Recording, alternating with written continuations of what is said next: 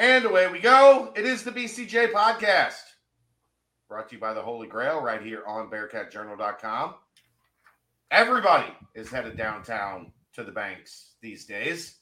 And while you're there, checking out the Reds, or maybe even as we are getting close to training camp opening, going to check out the Bengals, make sure you are stopping by to visit our good friends at the Holy Grail.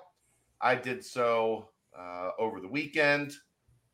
Got a little pizza while we were down doing the Swifty fun. And, take care of the people that take care of us and visit our good friends at the Holy Grail. Hi, Dave. Hello. How you doing, buddy? I'm good. How are you? Pretty good. Had a good week so far. Checked out. Got to host my first ever sports talk. Listened to some of that last night on the way home from my parents. I'm just trying to boost your numbers. I appreciate that. The topic I don't care about, but you're my guy, so I'm gonna have it on and just not have the volume on. Hey, every little bit counts, Dave. Every little bit counts. Look, I mean, I didn't expect at this point in time to be talking much about the Reds this summer. They have forced our hand. But yeah, so that was a good time. I was in for Mo on Monday and then sports talk yesterday. So getting my radio filled this week. But it's Big 12 time, Dave. The Bearcats are in the Big 12. They are.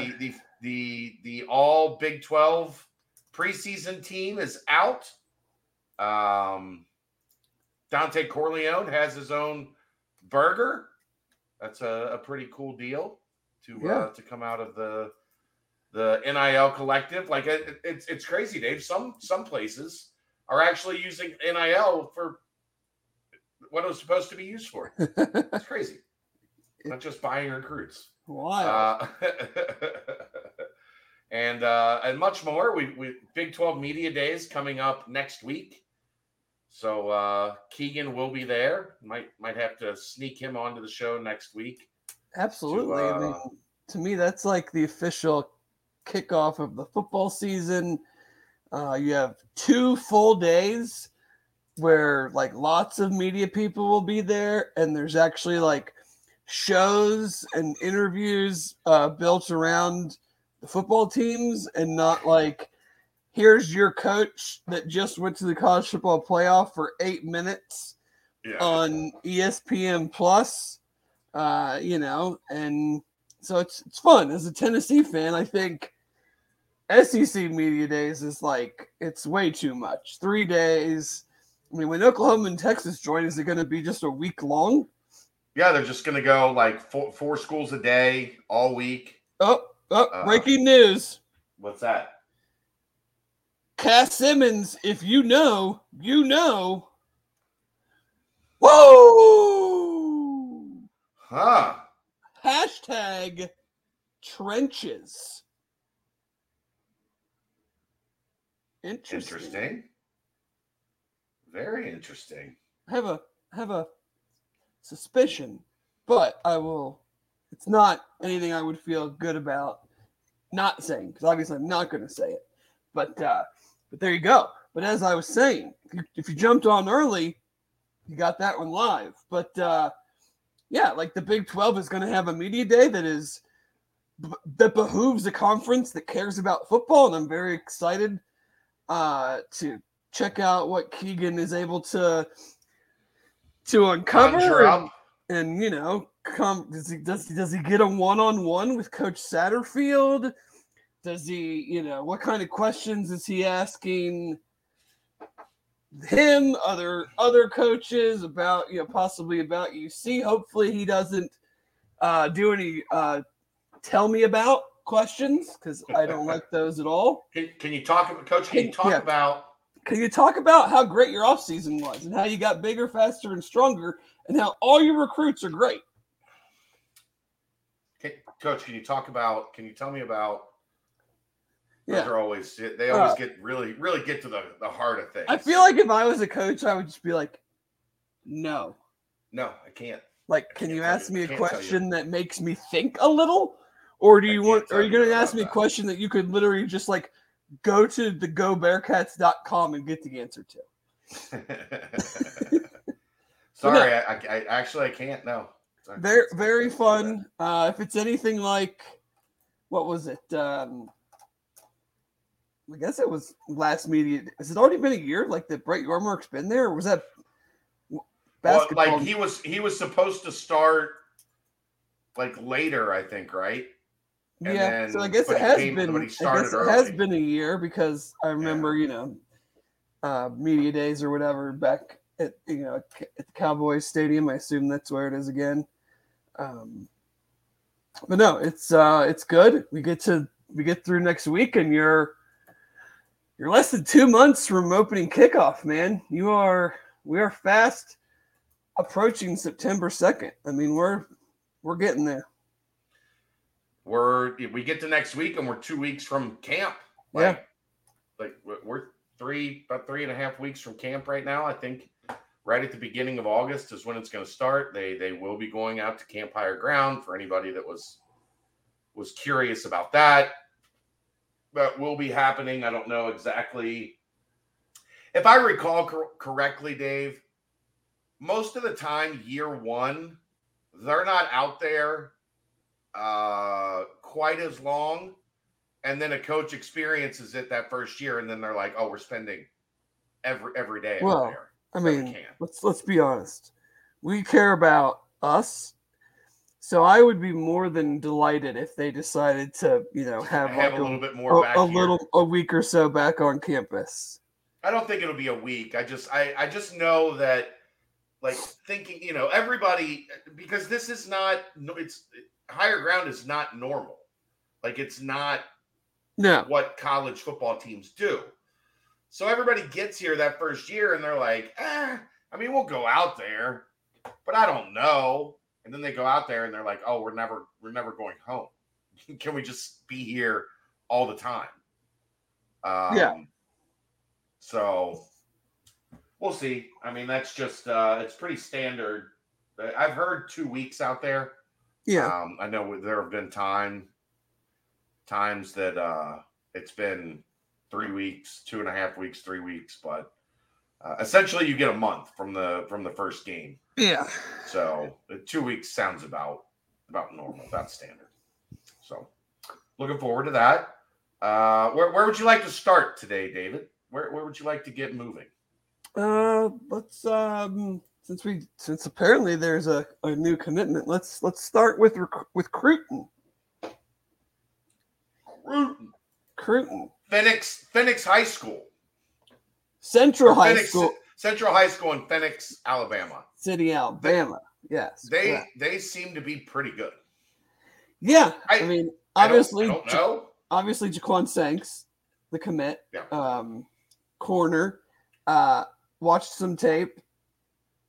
I think he's going to be slot or safety, depending on development, things of that nature.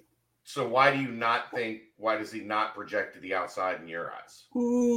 Because I think the things that he's really good at, he could be better utilized closer to the line and more, like a slot. Like, I think he's got really good change of direction. Like on some choice routes, he shows that he can really, recognize it, put his foot in the ground and mirror the route. From a size and maybe pure long speed standpoint, maybe not for the outside, but he's played a lot in those type of roles. Like, from what I've watched, he's played a lot close to the line of scrimmage. He's played a lot in the slot. He's got good hips, good movement skills in space like that. So I'm thinking that, based on that very amateur evaluation, but I see like a slot guy who, if he does grow a little bit or or bulks up a little bit, could also be a safety, playing kind of in between the hashes, covering slot guys, covering tight ends, stuff like that. Gotcha. But yeah, Phoenix City has a 5-star receiver, obviously Red Morgan, who you see recruited very heavily, that committed to Florida State. They have a defensive lineman committed to Alabama. They have another cornerback that's like a high 3-star that is uncommitted. Yeah, they've got some guys. They've got a running back that's committed to Western Kentucky. It's in the top 50 in the state. Like, he's going to be around some good guys. And then with Red Morgan and another really good defensive back, I bet he's probably going to get some opportunities this year. Not saying that he's third tier guy, but like, if you're going to throw in these guys, that's going to be tough sledding if you've got a safety going to Florida State, a corner going to UC, and then another high-level corner. It doesn't sound very fun to throw against. And they had a 5-star receiver that just committed too, didn't they? Committed to actually like a pretty big stunner, committed to Texas A&M. Yeah, that's it's a lot of talent. You don't find many high schools that pump out. And I mean, it's the same high school as JQ Hardaway. Yeah, JQ was at. Mm-hmm. So very clear that. And I remember that year they had a bunch of dudes as well. Wonder if they get into the Cruton game a little bit down there. And is it Phoenix? It's not spelled Phoenix. I don't know. Yeah, there's a letter missing. Yeah, it's spelled Phoenix. So Phoenix maybe, but I don't know. I don't either. But I really like, talking about this class specifically, 17 commits. I really like what they've done in the secondary because I think you've got a little bit of everything. You've got, your what I imagine is your true outside guy in Daniel James. You've got some high-level safeties in, Quavo Sabor and Willie Goodwin. Could have some position flex on those guys. You've got Gravy Johnson, who we list as a safety, but at 6'2", 170. I mean, DBs is hard. Like, who knows? Because what does their high school team need? Like, are the rest of the DBs just straight trash? And so they need you to, like, play outside corner and match up with the other team's best receiver, even though that might not be where you project at college? Are you on a team like Jaquan Sanks is, where you have a lot of good DBs, and maybe you're playing slot because they just need you to play slot because they got two other really good guys playing safety and outside. Right. And maybe that's not where you project in college. Right. So it's hard, but I like the kind of everything that they've done there with 5 guys that, there's probably some of them are going to stick a corner, some of them are going to stick a safety, some might move around a little bit depending on how the defense operates. But, you've got a couple guys that, I think Goodwin has like high level speed. I think the other guys have good to really good speed, but I think that's been the biggest thing too out of this class as a whole that I was looking for was, they needed, I felt at least, they needed to, and these guys probably, very unlikely they'll contribute next year, but moving to the Big 12, I mean, you just got to get faster. I think that's the thing that we've talked about when they've played the highest level teams. It's obviously been in the trenches. I mean, but that's been the case forever. And that's hopefully rectifies itself over time. It's not going to fix itself in 1 year. But I think the speed on the outside too, when you play some of the elite teams that have, serious speed at running back, serious speed at wide receiver, the defense I felt needed to get faster.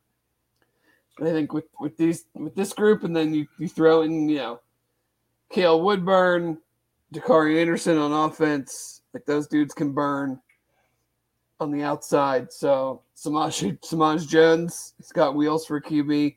Yeah. I think they're doing a pretty good job in that regard. Well, if you're spending as much time recruiting the South as they are recruiting the South in this cycle, you would hope that you recruit the South to get speed. Yeah. Nobody's like, let's go get the big boys from the South. No, you just go get the wheels from the South. Yeah, I mean, I think you just like anymore. Georgia, Florida, Alabama, Louisiana, like they got I mean, there's just a population migration down there. South Carolina, North Carolina, like that's where the players are, man. Like I know we've talked about it ad nauseum. Like I actually looked it up because I was just interested. Like Ohio hasn't had a 5-star for 3 cycles. They have about it's declining. They have about 10 to 13 4-stars, give or take, going back to 2020. And it's still, it's not that it's not important, but like you got to get the players. And if the players are not here anymore, then you got to go get them. Right. It doesn't feel like Ohio is at least currently producing talent like they have been. No, I mean it's still good, and it's still but in the upper echelon of states that UC could realistically recruit. Like UC's not realistically recruiting Texas or California, right?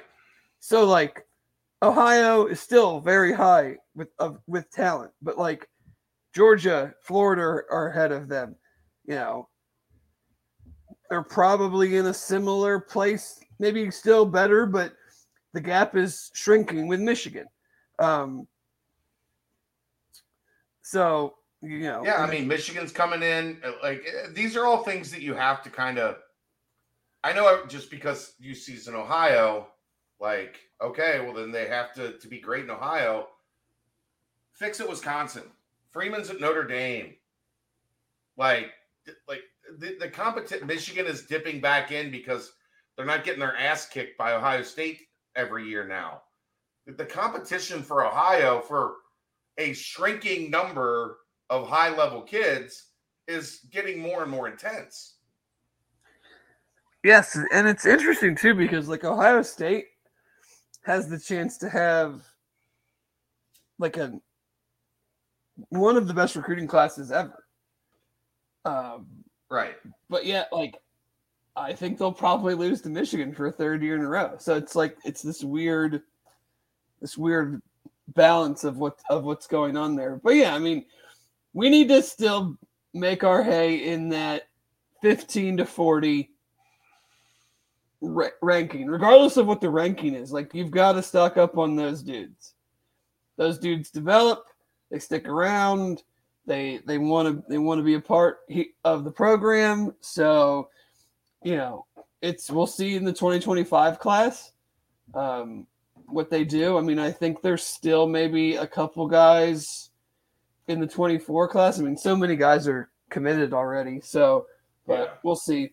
But no, I mean, back to saying, because I think they're doing a really good job in the DB room, safeties and corners, and now they've got to, address what keep adding off. I mean, we all want tackles, but so does everybody else. But just keep adding off. You got to find them.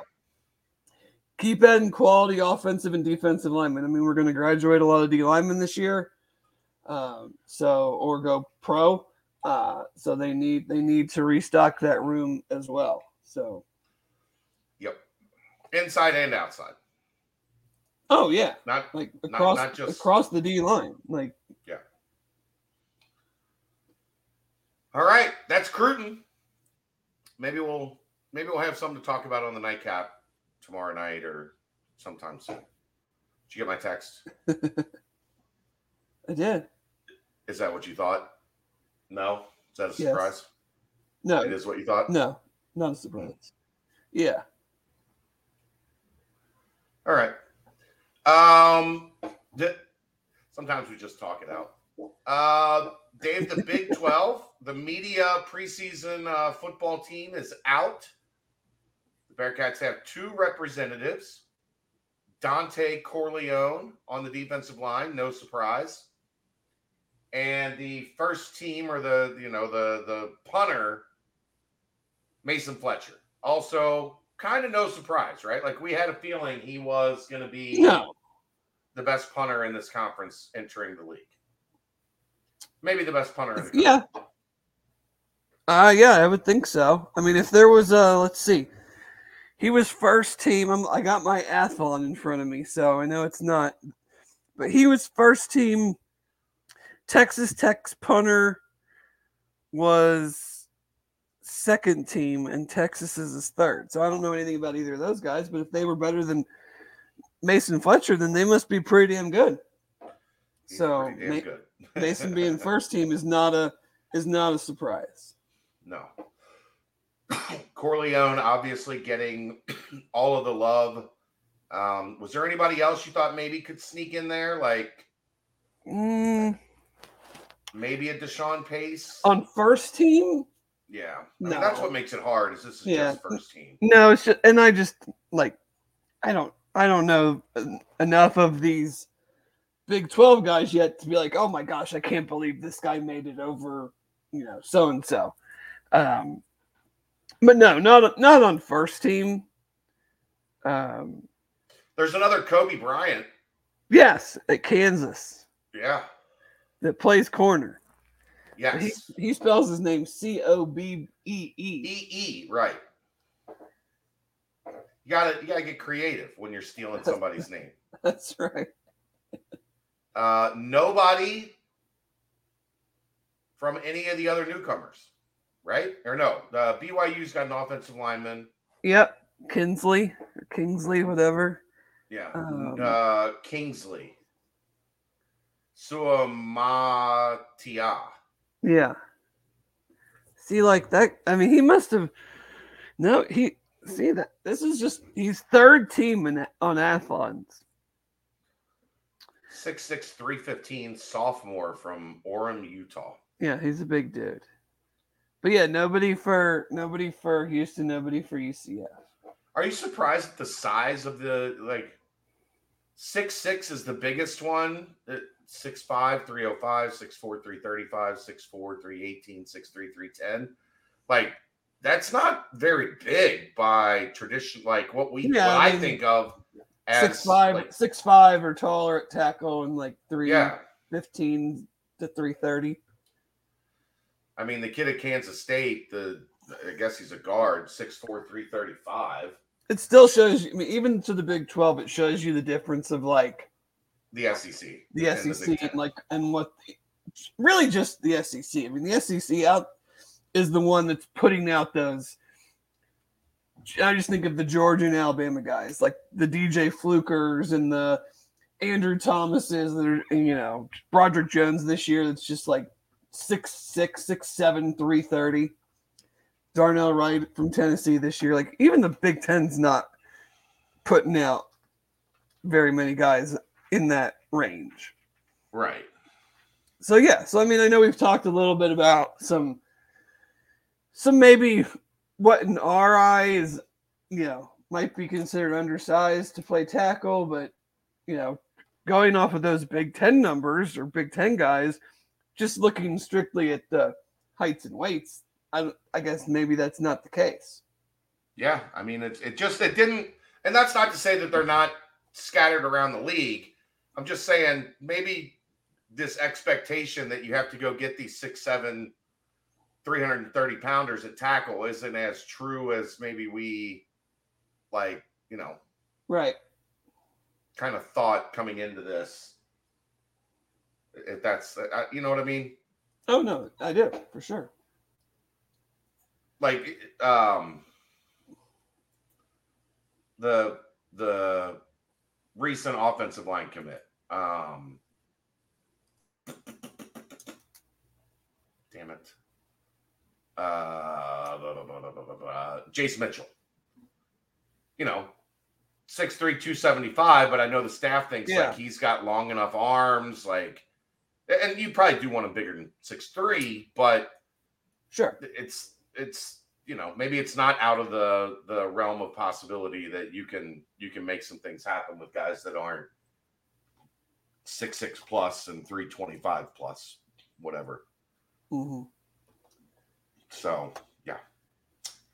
All right, let's Anything else on the player of the year, Jalen Daniels at Kansas? That surprised you? The offensive player of the year. No, I mean he was really, really good last year until he got hurt, and Kansas was pretty damn good until he got hurt. So I mean, if he stays healthy, then I could see that. I don't now if we're I don't see their defense being good enough for them to make a serious play for the conference, but just from a strictly offensive standpoint, I mean, they were second in scoring last year, fifth in rushing, fifth in passing, fourth in total yards. So they, I don't know what they return. They've got an offensive lineman thought highly of. They've got a running back thought highly of. So they have some guys offensively that could help them out. So it's not a huge surprise to me. And then Jalen Daniels, Jalen Ford, linebacker at Texas, the defensive player of the year. Everything I've heard about him is that he's a bad dude. Like that definitely doesn't surprise me. And then Trayshawn Ward from Kansas State. No idea. As the newcomer of the year. No clue. He's a transfer, right? I mean, I would imagine because I doubt a true freshman's getting newcomer of the year marks or a redshirt freshman. I don't even know what position does he play. Florida State running back, I guess. Oh, okay. All right, yeah. So yeah, we'll see. He's a part-timer for another guy we don't have to worry about. No, it's nice. Just take all those guys at the top of the list and say, well, they will have to worry maybe about Jalen Daniels if he can stay healthy through the season. Yeah. Get him playing, at the end of the year. Playing the last game of the year, so maybe we won't. But don't have to worry about Texas. Don't have to worry about K-State. The other kind of newsy thing is Dante Corleone getting his own burger. Have you eaten at this place, Buckethead? No, I have not. I have not either. I don't. It's on the west side somewhere, I believe. But this is what NIL was supposed to be, right, Dave? Yes, right. It's refreshing to see. And he gets $2 for every burger sold. $2 for every burger in his name. That's not bad. It's not bad. Yeah, hope a bunch of them are sold. Hope it's a good burger. And is it only for like restaurant week? No, I think it's like an ongoing. Or is that when it like starts? I think it's when it starts. Okay. I think it's like an ongoing menu item for the big fella. But like I think that's that's the spirit of what it was supposed to be. You get a hometown kid, he's marketable, especially on the west side. You find a restaurant, you create something like this, the kid gets a little scratch. Like, I don't know.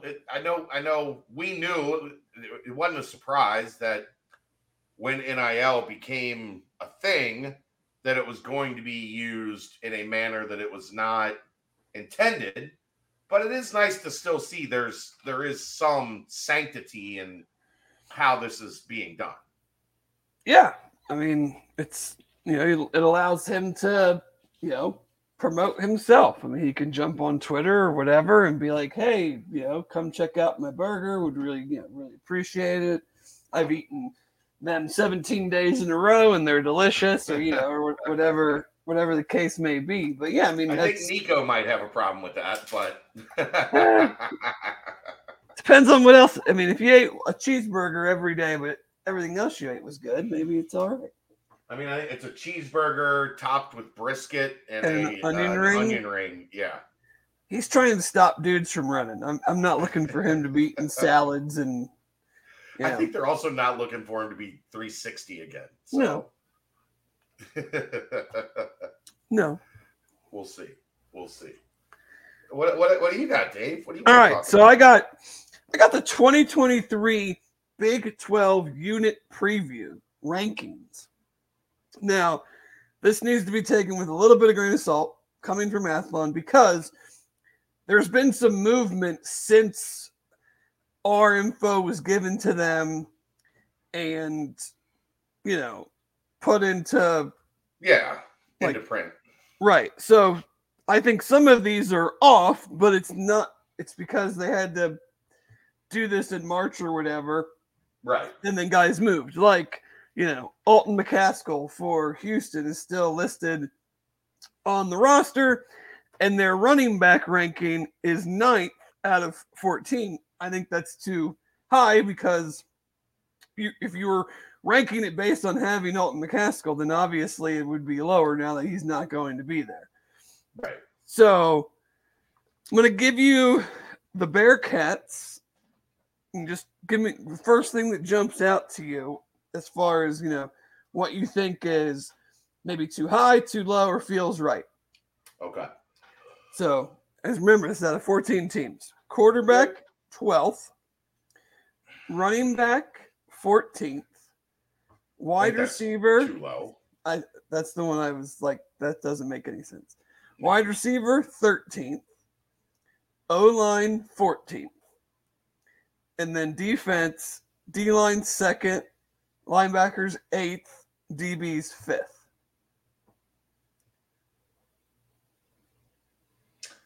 5th. Texas is number 1 across the board, so they are officially back. Number 1 in everything. Every position. They're every number 1. position. Every position. That's interesting. Yeah. I think wide receiver is going to end up being too low, but I get it. Right. I understand if you're like, look, like they've got one returning guy and he's been kind of a role guy. Yeah. I think Chris Scott has a chance to be pretty dang good. Mm-hmm. But at this point, just a guy.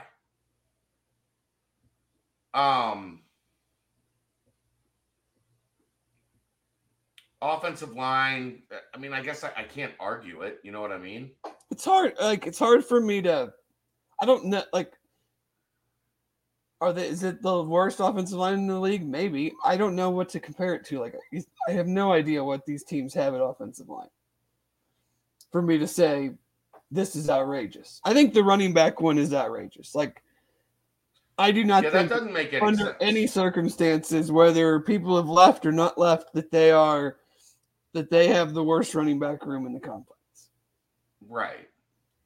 That one's hard for me to believe, even without knowing anything about the other. They've got a 4-star running back. Yeah. In Kiner. And UCF is 13th, and I like DJ Harvey and Johnny Richardson. It's man, these other teams must have just insanely good running backs. Iowa State is 12th, and they ran for 3 point. We'll get into that later with our guest. But they're 12th, and they ran for 3.3 yards a carry last year. Right.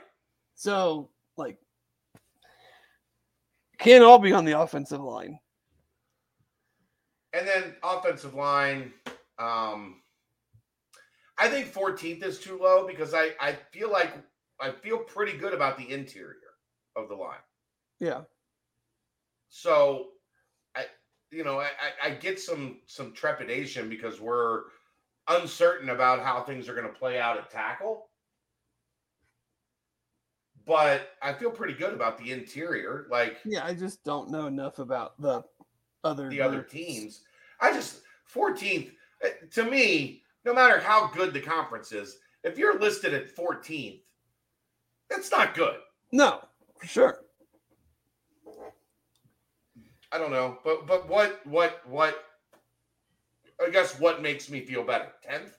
Yeah, like Like, if they were 12th, we wouldn't be like, oh, wow, great. Yeah, it would be like 12th. I get it. There's a lot of question. There's a lot of unknown. They're probably gonna.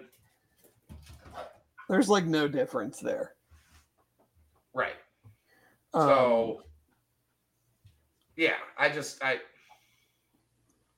defensive line one is encouraging because for the same reason that we don't like, it's hard to say, should their offensive line be 14th when we don't know much about the other teams. For whoever ranks this, to still think that they're number 2 going into a league that most people would think would have a higher level of trench talent, to me that's really encouraging. That like this unit coming from the AAC is still looked at as a truly I won't say elite, but a truly really good offensive or defensive line. Yeah, and especially because it's not like they've got a Maije, like where they've got this, there's no one that they're pointing to and is like, this dude is coming off a 13 sack season. And Greziak is Gresick. But you're still projecting his numbers to translate, right? From coming from the Mountain West up to the Big 12. Yeah. So, no, that's encouraging. I think linebacker they're going to be better than that. I think they'll be good. The linebacker to me, like, I'm not going to say it doesn't matter, but like, if you're going to be lower in one of the 3 between defensive line, linebacker, and secondary, I'm fine being a little bit lower at linebacker. Also, like we've talked about, like I feel like they only really have 2 actual linebackers slated to be on the field. And that's the other thing with the rankings. Like, the people probably don't know exactly how guys are going to be used and things of that nature. So, is someone that's listed as linebacker really, 60% of the time going to be a defensive lineman? Well, yeah, Greshik's listed as a linebacker, but he's playing. Like, did they consider him a rush end? Right. That's what I would have to assume they considered him a rush end. Because he's that's what he was last year. But yeah. So, I mean, I don't know. I get. Everybody is going to have massive questions about the offense. Like, they're just gonna. Like there's no other way. Well, how can you not? Around that. Almost all the players weren't here or didn't play a lot last year. Right. Like, and now they're playing a new system. If you really go through it, Gavin Gerhardt at center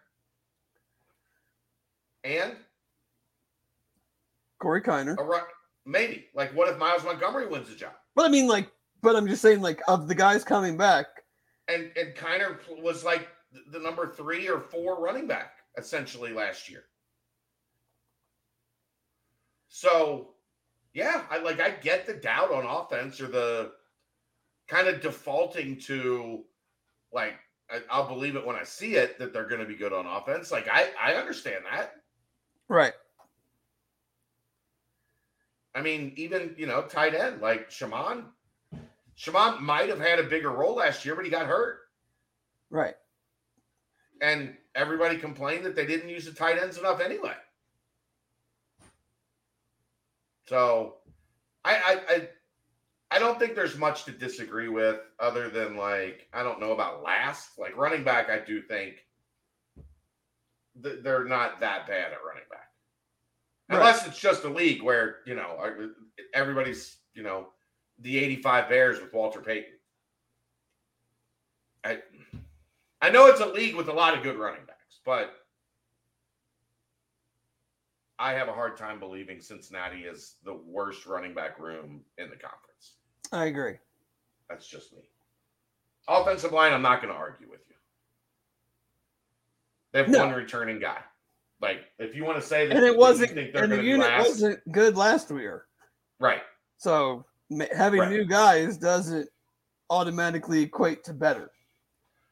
Sure, but there's also that thing where, like, well, they were bad last year, but they got everybody back, so they should be better.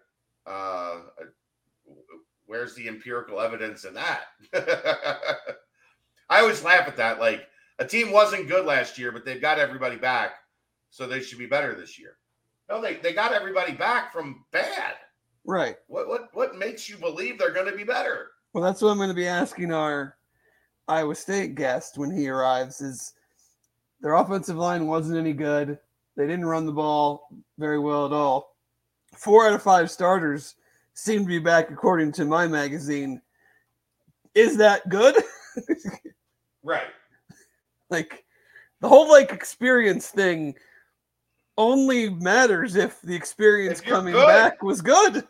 Right. Like Cincinnati coming off of 2021 going into 2022, that made sense. Yeah. Or coming off of 2020 and going you don't into just 2021. automatically get better the older you get. Right. I mean, I guess that hypothetically there's improvement, but if you how much improvement do you go from rushing to 3.7 yards a carry instead of 3.3? Still bad. Right. Just less bad. Less bad. A little less bad. What else we got? We got anything? Like we got another 19 minutes to kill before hopefully before Nick shows up, right? He said, around 9, maybe maybe sooner. I mean, depends on how dinner with family was going. Where were they having dinner? We're gonna have to I didn't get into that much detail with him. But speaking of the Godfather cheeseburger, if you could have a food named after you, what would the food be? Probably a sandwich. I'm a sandwich guy. I love a good sandwich. What would be on this sandwich? You put me on the spot here. Sandwich, creating a sandwich is tough though, because there's so many already good sandwiches. It doesn't have to be a innovative one. I would just have an Italian, some kind of it, probably some kind of Italian, because there's a bunch so my favorite sandwich is probably a really well executed Cuban. Yeah. Because when you get that Cuban where they actually roasted the pork and good ham and good pickles and I had a Cuban the other day that it was pulled pork. It was smoked pork. I feel like that's not the same. It's good, but it's not. It doesn't taste like a Cuban. No. And you got to get the bread and the right panini press. Yes. An Italian. You can go a lot of different ways with it. Right. Are you like me? Do you almost get offended when you see an Italian that just has two ham and pepperoni? Or it has to be okay. So I'm not really a ham guy, a true ham guy. Well, prosciutto. It's supposed to be prosciutto. Right, but you see a lot of the fast food, fast casual places will have salami, pepperoni, and ham. Yeah. Just regular ham. If this was me, I'm going pepperoni, Genoa salami, mortadella, and spicy capicola. Those are my 4 meats. I'm down with it. I've talked about it. I'm on a carbonara kick, so maybe I'd have a good carbonara, some real legit carbonara. A 2-pound bowl of carbonara. Yeah. The Brendel. The Brendel. So big giant bowl of carbonara. It's got to be fresh made pasta. It's got to be the real deal. I think there should be more foods named after college athletes. It's fun. Yeah. Find your favorite spot. I hope they keep the Skyline thing going. I thought that was fun. I didn't see that last year. I don't either. I don't remember. Maybe they didn't do it last year. I don't know. Everything runs together for me. Would it depend on your restaurant, what spot it is? What kind of food you would have named after you? Reagan says she wakes up every day thinking about an Italian sandwich. Reagan and I have a lot in common, apparently. What's the best Italian in the city? Well, my favorite doesn't exist anymore. Neither does mine. There was a spot in like Old Mount Washington that was like a New York style. Now it's a pizza place that I know that has a couple locations around town that is good pizza on the east side. The name is going to escape me, but it was like in old Mount Washington, not even really considered Anderson, right by where our first house was. Yeah, I liked that one a lot. Outside, it's mine was Fred and Gary's. Yeah, that one's good. Downtown, that one was really good, but they're closed. They're no longer with us. Yeah, that goes. I mean, there's just, I'm not gonna give a fast casual place. No. I mean, some of them are fine and they're good when you want an Italian sandwich. It's not because there's just not a lot of options. There's not a lot of. It's one of my big misses in Cincinnati in general. There's not a lot of delis, period, where you go in and get a sandwich made. There's not enough. Well, yeah, there's hardly any. Yeah, there needs to be many, many more. So, like, my northeastern roots, and like when I would live in New York or when I lived in Rhode Island, and you go into just like a convenience store, basically, and you get a bagel sandwich in the morning, and you can get a sub or whatever they call it, hoagie for lunch or dinner. Like those are the spots. We don't have much of that in this part of the country. No, and the ones that do, they try, but it doesn't. You know what I think one of the big problems here is I don't think there's not much good bread selection in this town. Actually, you know what I would have named after myself? What's that? The spicy chicken parm at the bread bar. Oh yeah, that would have been the Brendel. I never got to have one of those. That's a top 3 sandwich I've ever had anywhere in the world. Like that would have been the Brendel. There you go. I have had Carl's Deli, Reagan. It's good. I have not. It's good. That was I think that was Kelly. That's what I got for Kelly for her birthday. Was Carl's Deli. So yeah. So there's a sentimental tie to Carl's Deli. Apparently, it reopened in May under new owners. Who? Carl's Deli. I guess it was closed for a time. Yeah, it was. Yeah. Okay. Now it's open. I went in March. Oh, okay. So it must have been a quick turnaround. But no, how about what Peach? We'll switch it up to some basketball real quick. Peach Jam just started. Is that right? Today? And it actually. Or did they On play? the 3rd. They played on the 4th of July. Well, that's nice of them. Yeah. Why would you do that to these families? They had to be. They played on the 3rd. And then I think on the 4th of July, they instead of doing like a full day, I think everybody had one game. You couldn't have just started it today.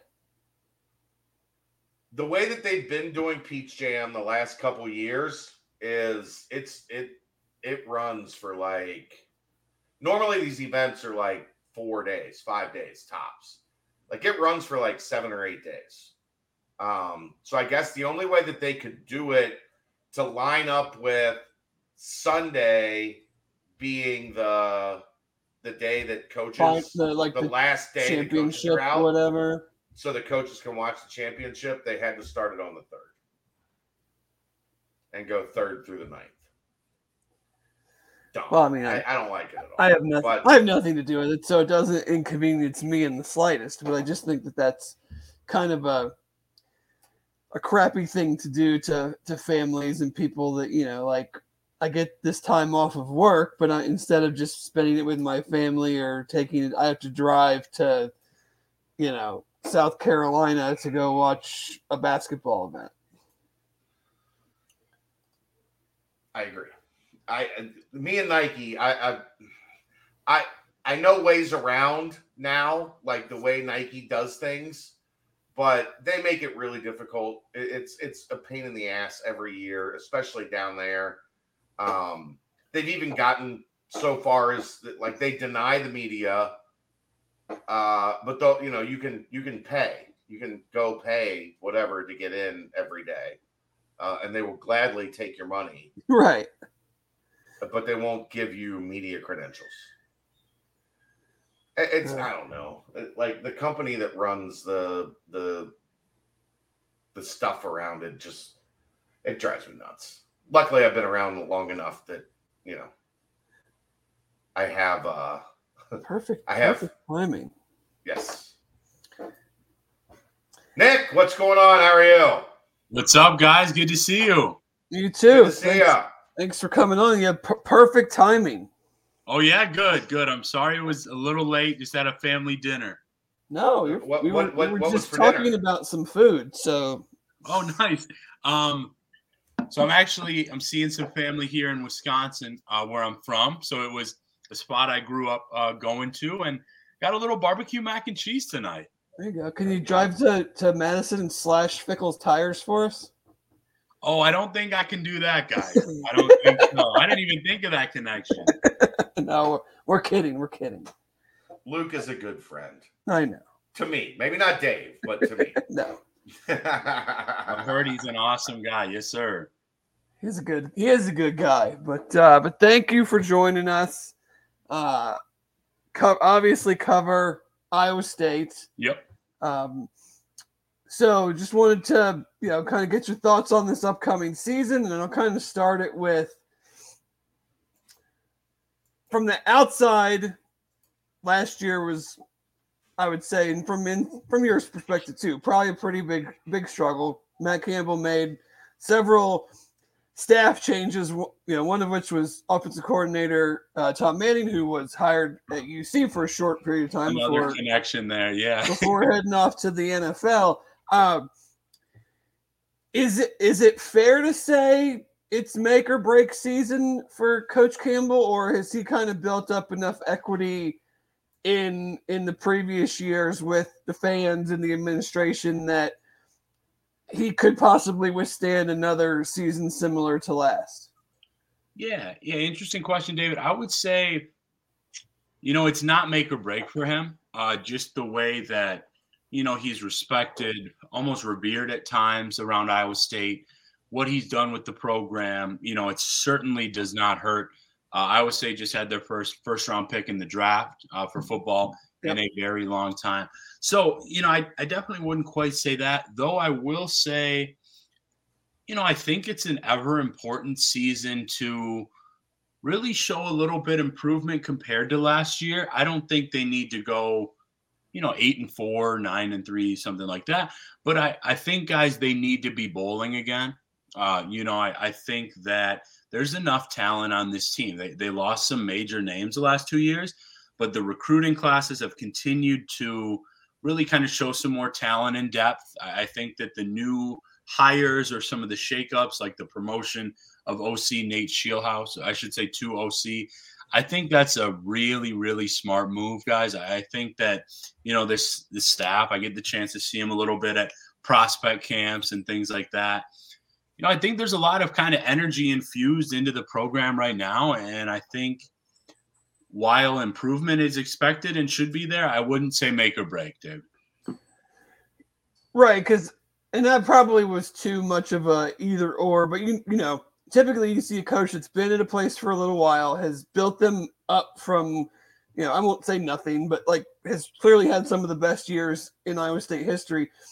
And then he makes a bunch of staff changes. So you almost get the sense of well, is he doing this to save his job because someone told him he needed to, or how is kind of that dynamic work? So, understanding that and understanding the offensive struggles last year, how is new offensive coordinator Nate Shieldhouse? Are they changing it completely? Is he kind of tweaking it around the edges? What should we expect offensively this year compared to the last couple?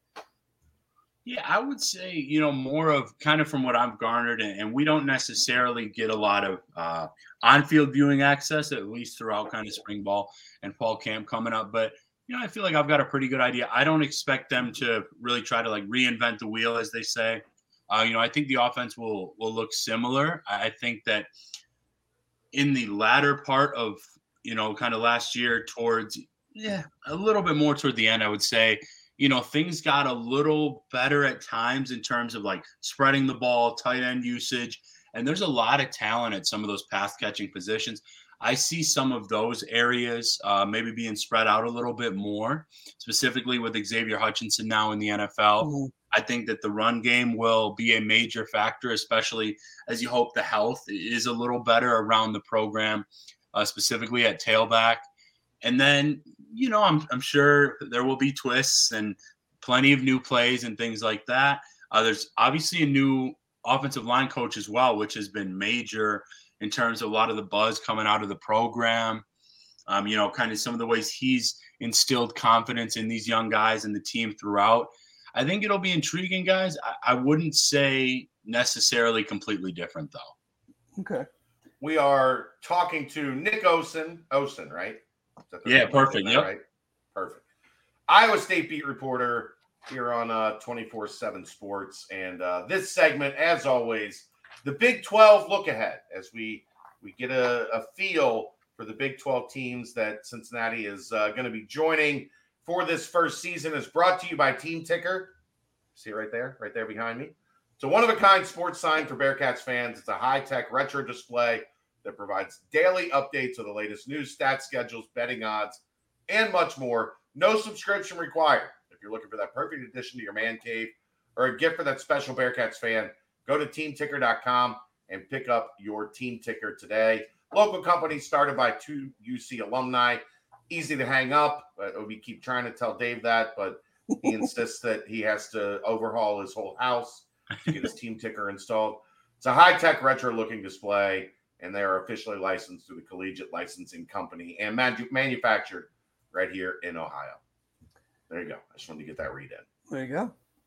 Hopefully, it's pretty sweet, isn't it? Hopefully, they sell a bunch and you can get them for a bunch of programs. I actually had my eyes on it a little bit before. That's pretty sweet.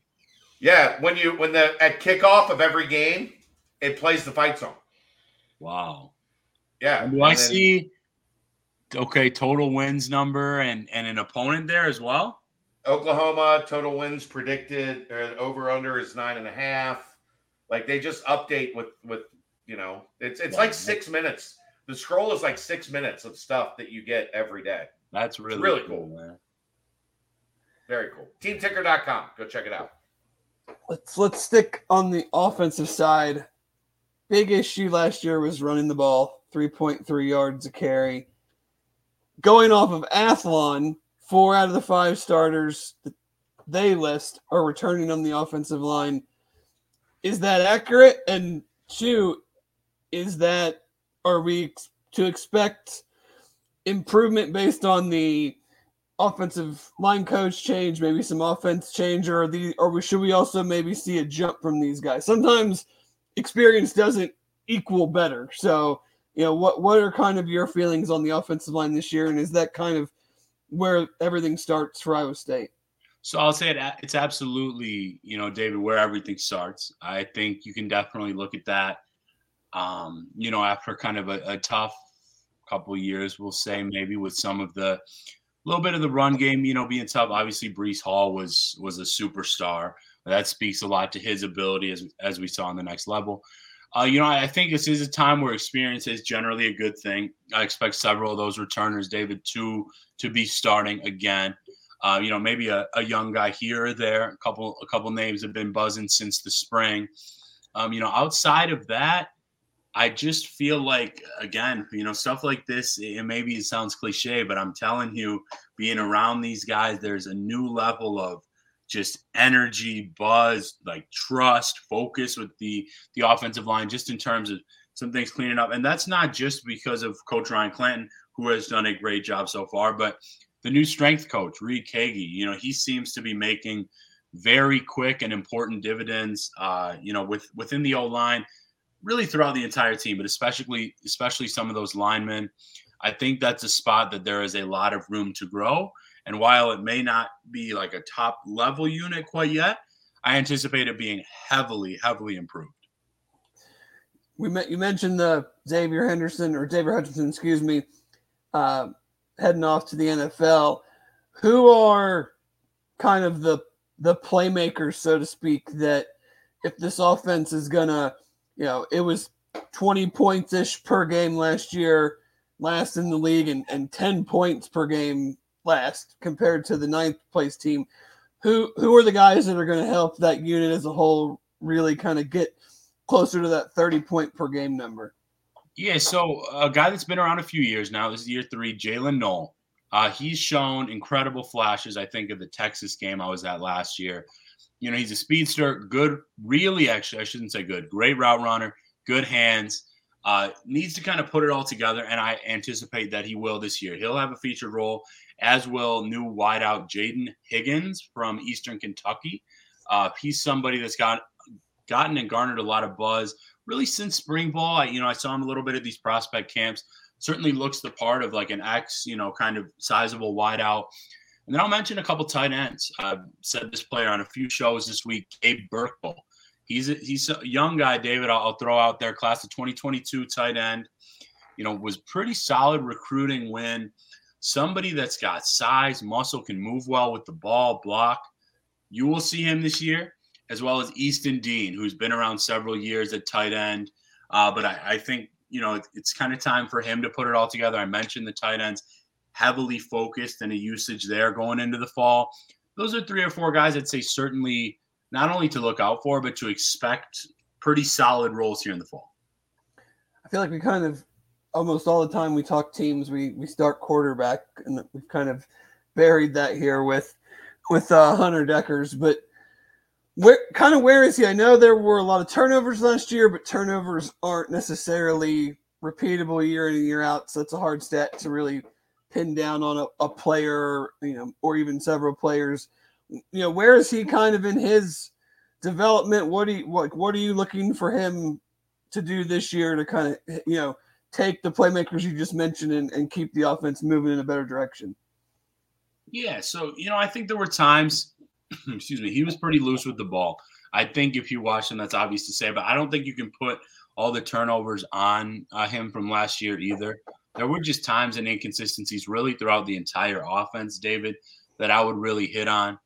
And I'll be honest, after the season, though there was a clear lean, like head coach Matt Campbell, OC Nate Shieldhouse, they did kind of, imply and make it seem like there was going to be a bit of a competition at the quarterback position. I think that Deckers went into and likely left spring as the guy.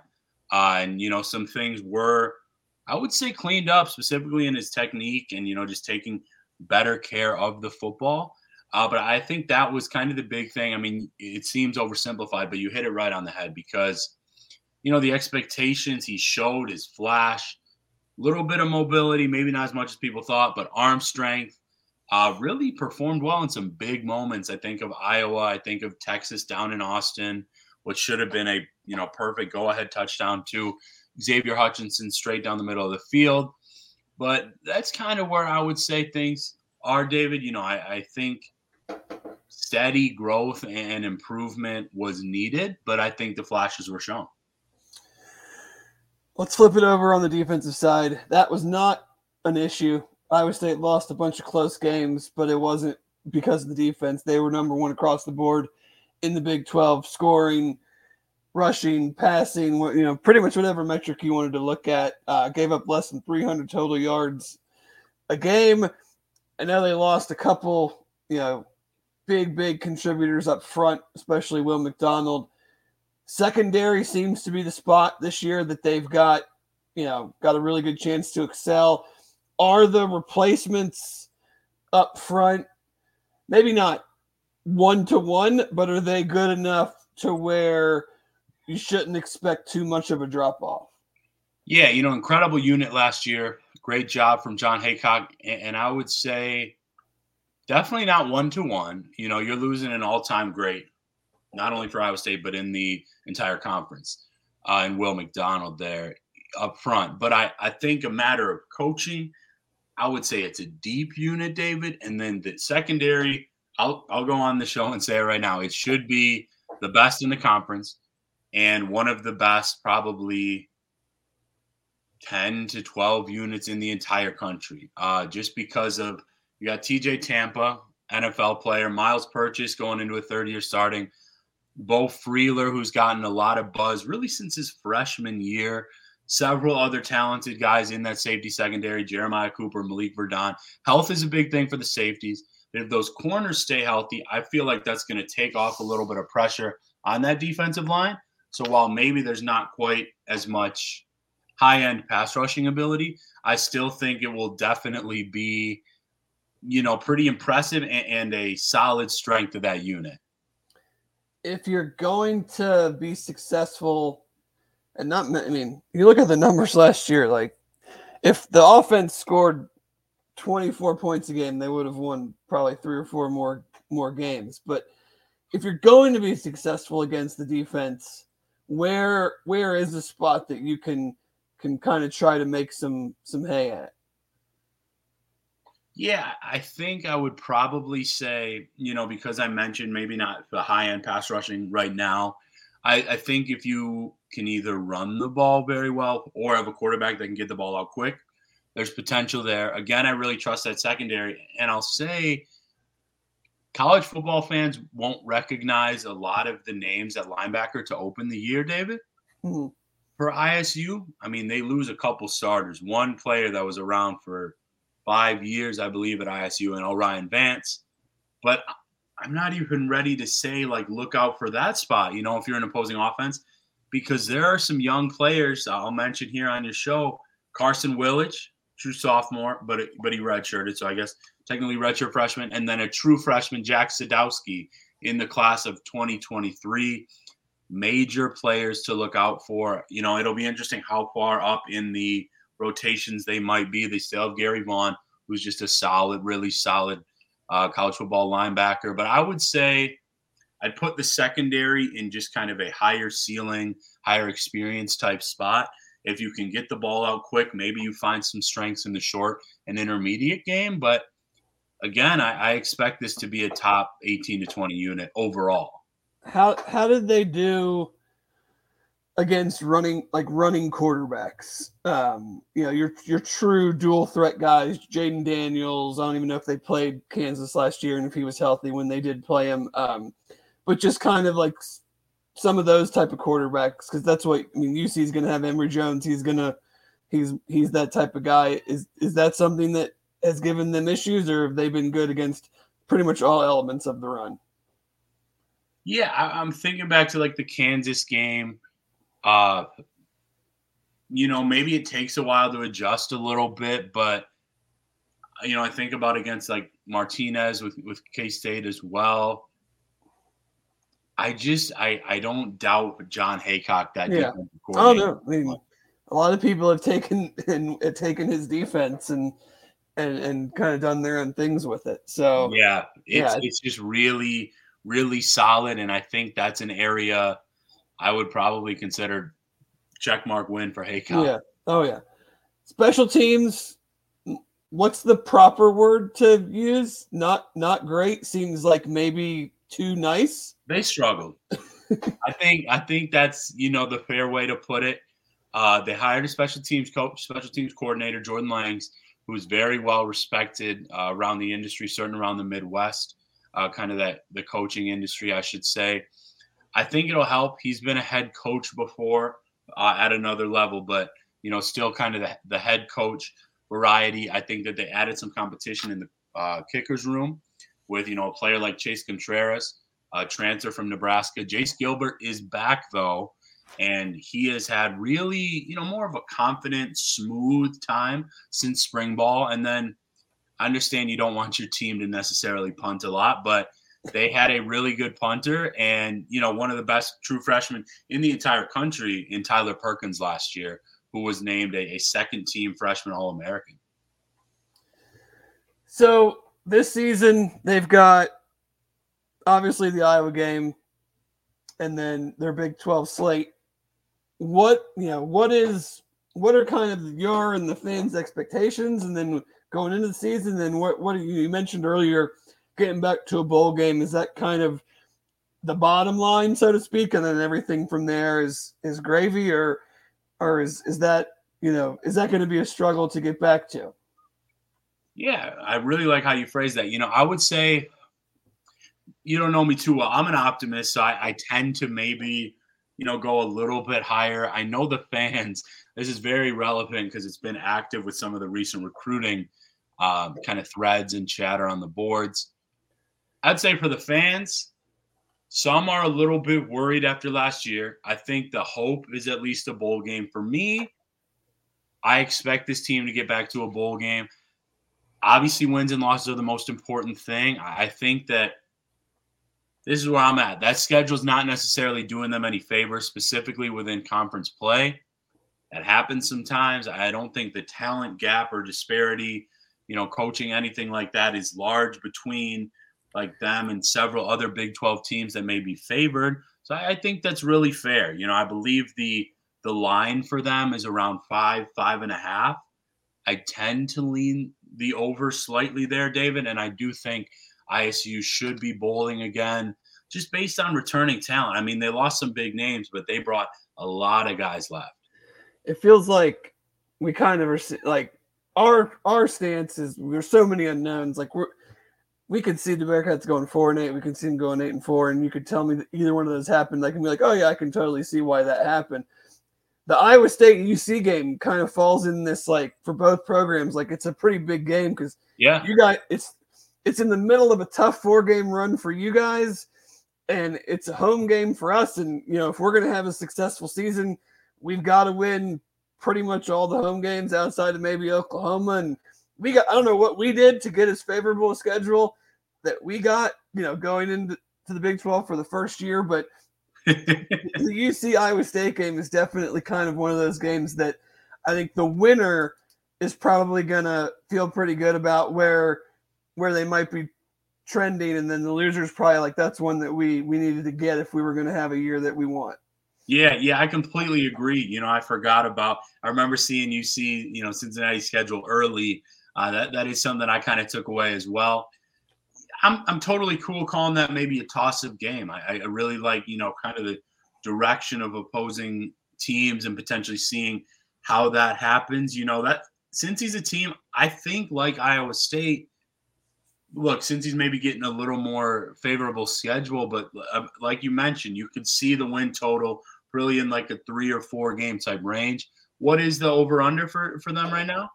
It opened at 4.5, moved to 5.5. They have – depending on what predictive thing you're looking at, I mean, I've seen them have 6, maybe 7 games that the projected spread is within 2.5 to 3 points. Yep. So, I mean, 2/3 of their schedule right now, obviously who knows, but 2/3 of their schedule right now is quote unquote a coin flip.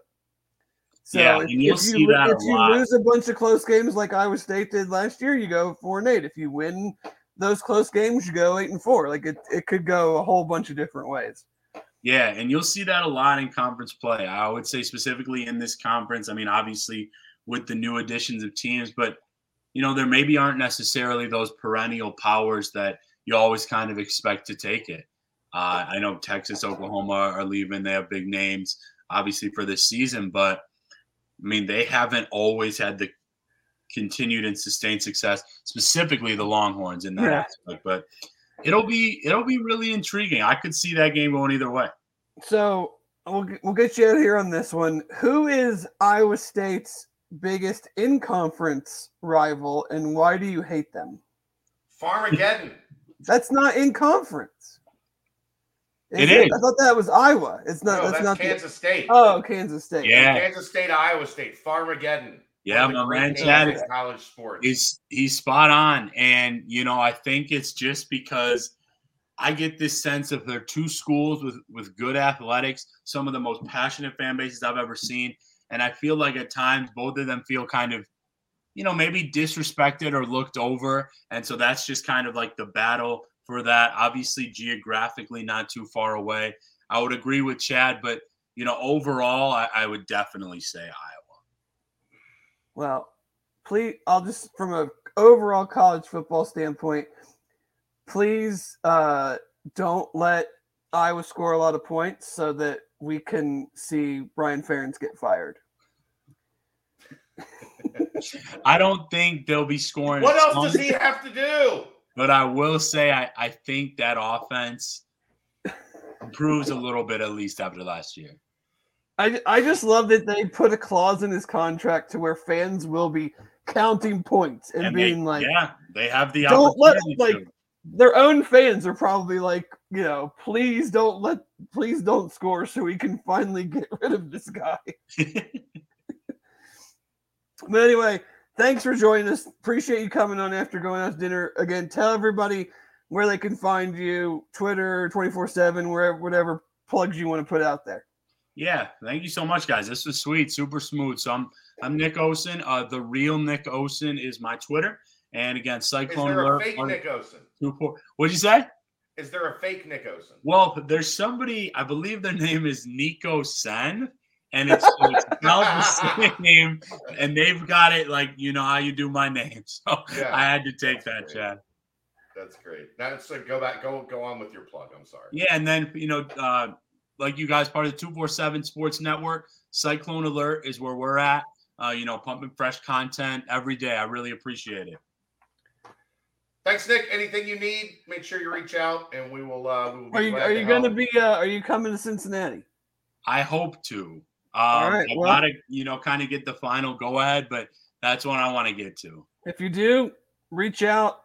I cover the team on game days as a fan, so you can come to the tailgate. We'll show you a good time and come check out the Bearcats and the Cyclones. Awesome, I appreciate that, guys. What are your feelings on Jello shots?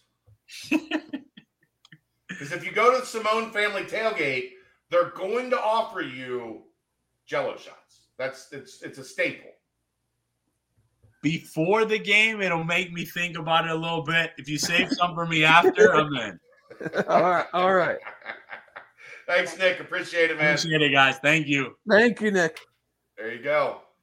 Nick Osen, Cyclone Alert, as we continue the Team Ticker tour of the Big 12. Can I just say something? Sure. You know how refreshing it is to talk to people that cover teams that actually care enough for us to want to talk to them?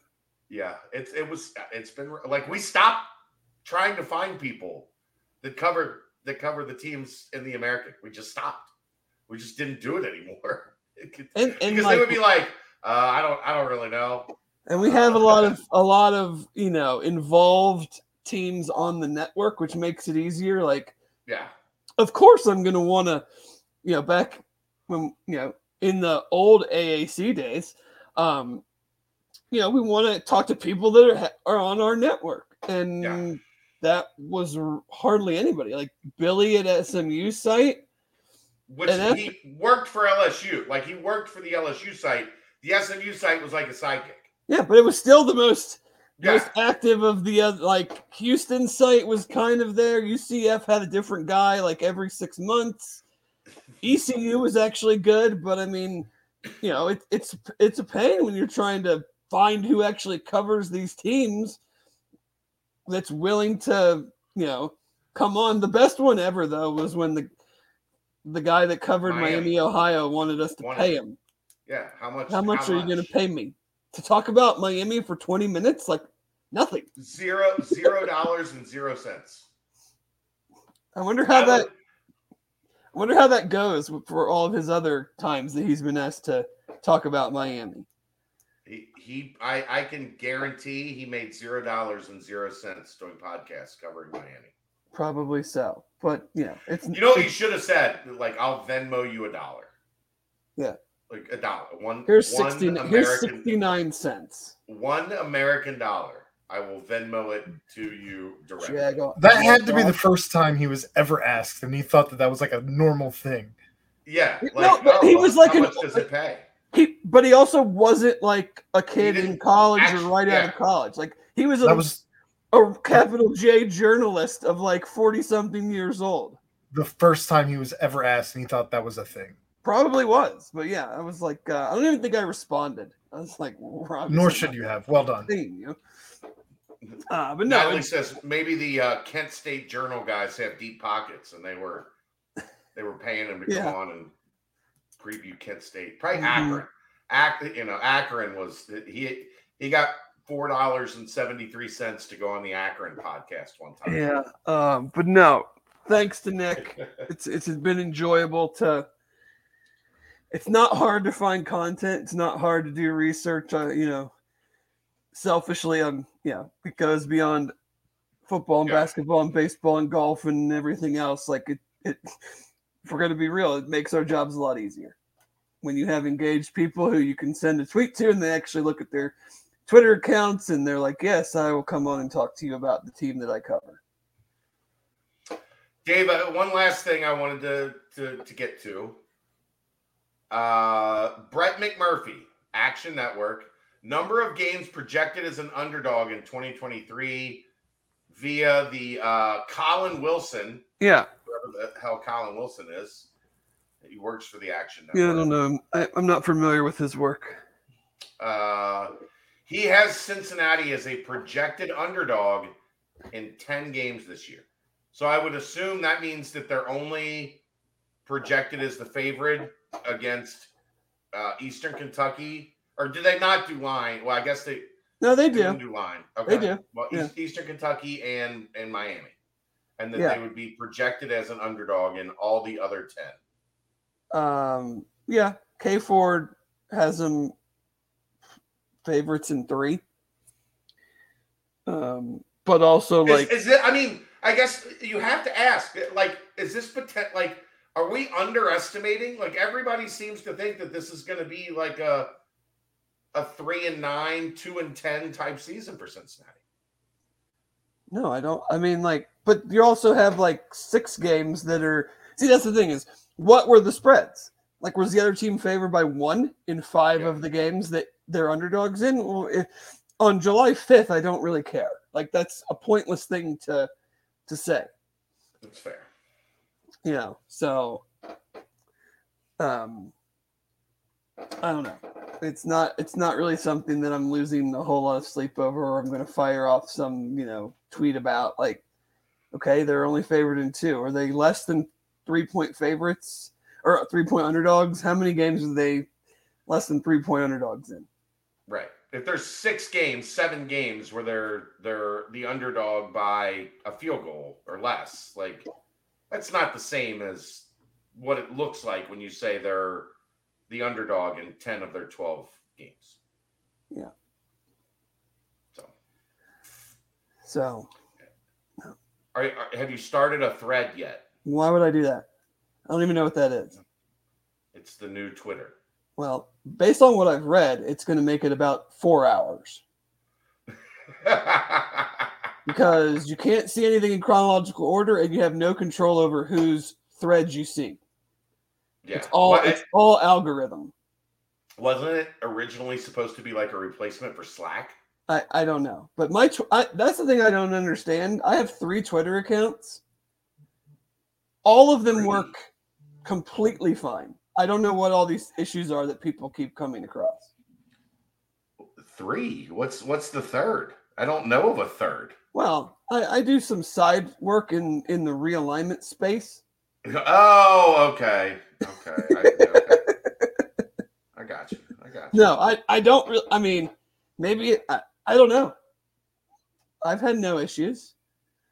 So, unless everyone that breaks news and every recruit and every person that covers college football and college basketball all of a sudden is over at a different place, I'm not starting up an account. Well, isn't this the 4th time? Yeah, everybody is. Twitter's gonna die. Has been dying as long as the Pac-12 has been trying to get a damn media rights deal. I mean, come on, let's be real here. If your thing doesn't work for a little while, it's not the worst thing ever. Yeah, that's not what she said. Well, You don't know her like I do. But yeah, like unless like for my personal account, unless a whole bunch of people that cover the NFL just stop tweeting, then I'm probably going to be on Twitter for a while. Here's the other thing I would say. Like they have changed. I guess today they changed. You can now see 1,000 tweets a day. Follow less people, you morons. Thank you. Follow less people. Personal account, 100-something people that I follow. I think I'm up to like 400, and most of them don't tweet. Like it's just kind of a. They're there to see things, not say things. Right. So like I don't get to a point where I need to scroll through 300 tweets at a time. If it's really worth that much to you, it's as much as a cup of coffee at Starbucks for a month. Right. Yeah, I think everybody now, it's funny. It's the one thing that I think people are just like, I'm not giving that guy my money. I've had but my personal account and the account that I manage, I haven't come across any of those issues. Neither of those are verified. So like, I guess maybe I'm like working in this world that nobody else is working in. Cause like I see people say things all the time about spam and direct messages and all that. And I'm like, yeah. I don't see any of these things. Right. I don't get any of that. Either I'm just so proficient at like scrolling and not actually reading something unless I know what I'm looking for, or I just don't get it. Like I don't get random spam DMs. I don't see all these ads. Like I don't know what the deal is. Maybe I paid for the super duper, platinum check mark thing that I don't even know about it. Well, I mean, on the Bearcat Journal account, I paid for it. Well, right, but that's why I look at my own too, though, because I'm like, maybe it's because we do have the check mark on the Bearcat Journal one, but like on my own one, I don't have any of these problems. You can read 10,000 tweets a day on the Bearcat Journal account. Oh, they changed that number already? Yeah, apparently it's 1,000 tweets a day if you don't have a membership, and 10,000 if you do. I mean, the 100 and something people that I follow are not tweeting 1,000 times in one day, so I have nothing to worry about. That's the thing. How much? Like, do some damn follower purges, and you don't have to worry about it. And then you'll just have the tweets that you want to read. Right. It's why I mute people, because I don't want to see what they have to say. I just block them. Yeah, it's easier if you mute them, because then they don't know. I like that they feel like you follow them. You said something. Well, there's people I want to know. You said something so dumb that I was just like, "You're out of here." Yeah. But yeah, I mean, it's some of the stuff is absolutely ridiculous. Like it does like break, so to speak, far too often. But like, okay, at 2:00 on a Wednesday when I'm supposed to be working, maybe that's a sign that you should like do some more work and get off your phone. Put the phone down, Dave. Put the phone down. Yeah, but hey, as long as them recruits are tweeting out commitments and Cass is sending out gifts of Rick of the Nature Boy. Yeah. Also, look, we've worked a long time to build up a very large Twitter following. 19,000 plus. I'm going down with that shit. That's like I said. Unless all of a sudden everybody I need to get news from is now putting that news somewhere else, like it. So right. I'm fine. All right. I don't have anything else. Yeah, we got to talk more Peach Jam. Oh, Jace, our guy Jace, he's balling. Really good. He's really good. He's like I said. The thing with him that. Go ahead. Do you think he's numero uno on Wes Miller's board? I think him and LeBaron Philon, in terms of guards, like on the we're going hard and we can get them both way up there. I think they stand a better chance of getting Jace than they do Philon. Yeah. There's a lot of people, like everybody in the South is trying to get LeBaron. Well, if Alabama and Auburn are in there, then it's pretty crowded. Wasn't he committed to Auburn? At one point, like briefly, yeah. Where will the staff be? They will not all be at Peach Jam. Adidas is going on this weekend. If I was on the road, that's where I would have been. But we have club volleyball tryouts. Where is Adidas? Rock Hill, South Carolina, at a really cool spot that I liked a lot. It's kind of like Charlotte, I believe, like a subdivision or a outskirt of Charlotte. It's like 30 minutes from Charlotte, I think. They had a really cool facility. I was there last year. I liked it a ton. But I had not seen. I didn't get a chance to see Adidas this summer. And that was where I was planning to go until I found out that this weekend was select volleyball tryout weekend. So at Peach, obviously Jace is there. Who else that is in kind of that Tyler McKinley target is there. that they're All the Jasper Johnson, LeBaron Philon, Jaden Quintance, all the Team Thad guys are there. The family's got a couple guys from Detroit that they're looking at. That is David DeJulius's old stomping grounds. A lot of it, like, just go back and look at the coverage I had from Memphis on Memorial Day, and it's most, that's the list of guys that are going to be at Peach Jam, or at Peach Invitational, which is the teams that didn't make Peach Jam. But I think most everyone that they're after significantly made the Peach Jam. So, yeah, I'm not going to miss being in that. It's chaos at the Peach Jam. It is just insanity down there anymore. Trying to get in and out of gyms and finding a place to stand and watch. And if you've never done it, I would recommend maybe going and checking it out one year, because you can get, it's in Augusta, like it's in North Augusta, South Carolina, but you're 5 minutes from Augusta, Georgia, 10 minutes from Augusta, Georgia, which has a shit ton of hotel rooms for the Masters. Well, guess what? They don't have a lot of when the Masters is not going on. people staying in hotel rooms. People staying in hotels. So you can get, the cheapest hotel room you've had in years in Augusta, Georgia, to go watch the Peach. I don't know. My brother and I were looking up hotel rooms in Reno for the NCAA tournament next year, just trying to see how low we could go. Yeah.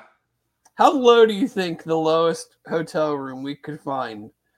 $29.95. Not even close. $10. $8 a night. At a Howard Johnson, like just outside of town. And it comes with a fresh case of herpes. Yeah. $8 So a night. we were comparing it though, because we were in Vegas for him and I were both in Vegas for a bachelor party, my buddy, and that place is just gone insane on pricing. And we were like, what about going to Reno? They got 20 casinos. It's like a little Vegas. It's 45 minutes from Tahoe. That'd be a cool place to go watch the tournament. You got like good hotel casino, $100 a night. Yeah. Yep. So but yeah, $8. Not sure I'm going to be staying there. No, that comes with it comes with the travel pack of bed bugs that you get to bring back home to your family. I mean, I would just sleep in my car versus spending $8 to sleep in their bed. We did run into bed bugs one night on the road. Ugh. So we checked into this place, and it was like we were at the. I think I remember you telling you checked it and then left immediately. Like, when it wasn't a good hotel. When you're staying at a bad hotel, you got to check, right? You also know going in, like, we need to check.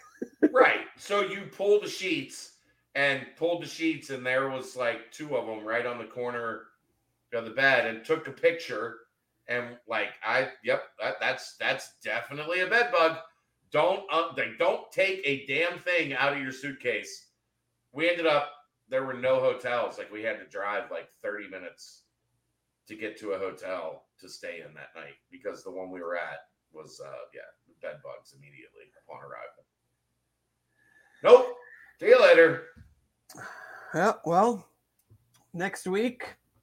this time next week, we'll be talking. We'll definitely have Keegan on. Should we have two guests, or should he be our guest next week? Well, because we're not going to have a guest the week after, because that's everybody's favorite episode of the year. Dave on vacation. We'll have Keegan on. We probably do need to have a Big 12 guest. Because if we're not going to have one the week after, should we have a Big 12 guest on while I'm in the pool? No. Absolutely not. Absolutely not. We'll figure it out. Yeah. All right. Maybe we have a guest after. Like, you do the first hour, and then we have a guest. Yeah, but then I'm just going to join. Aaron's in control of whether you get put on or not. No, I have access. Yeah, we can take you off from the brunch. I have all the same controls you guys do. Oh shit. All right, that's gonna wrap it up. Thanks to our guy Nick Osen. Good stuff on Iowa State. Thanks as always to our good friends at the Holy Grail. We will see you next week. This is the BCJ podcast, brought to you by the Holy Grail, right here on BearcatJournal.com.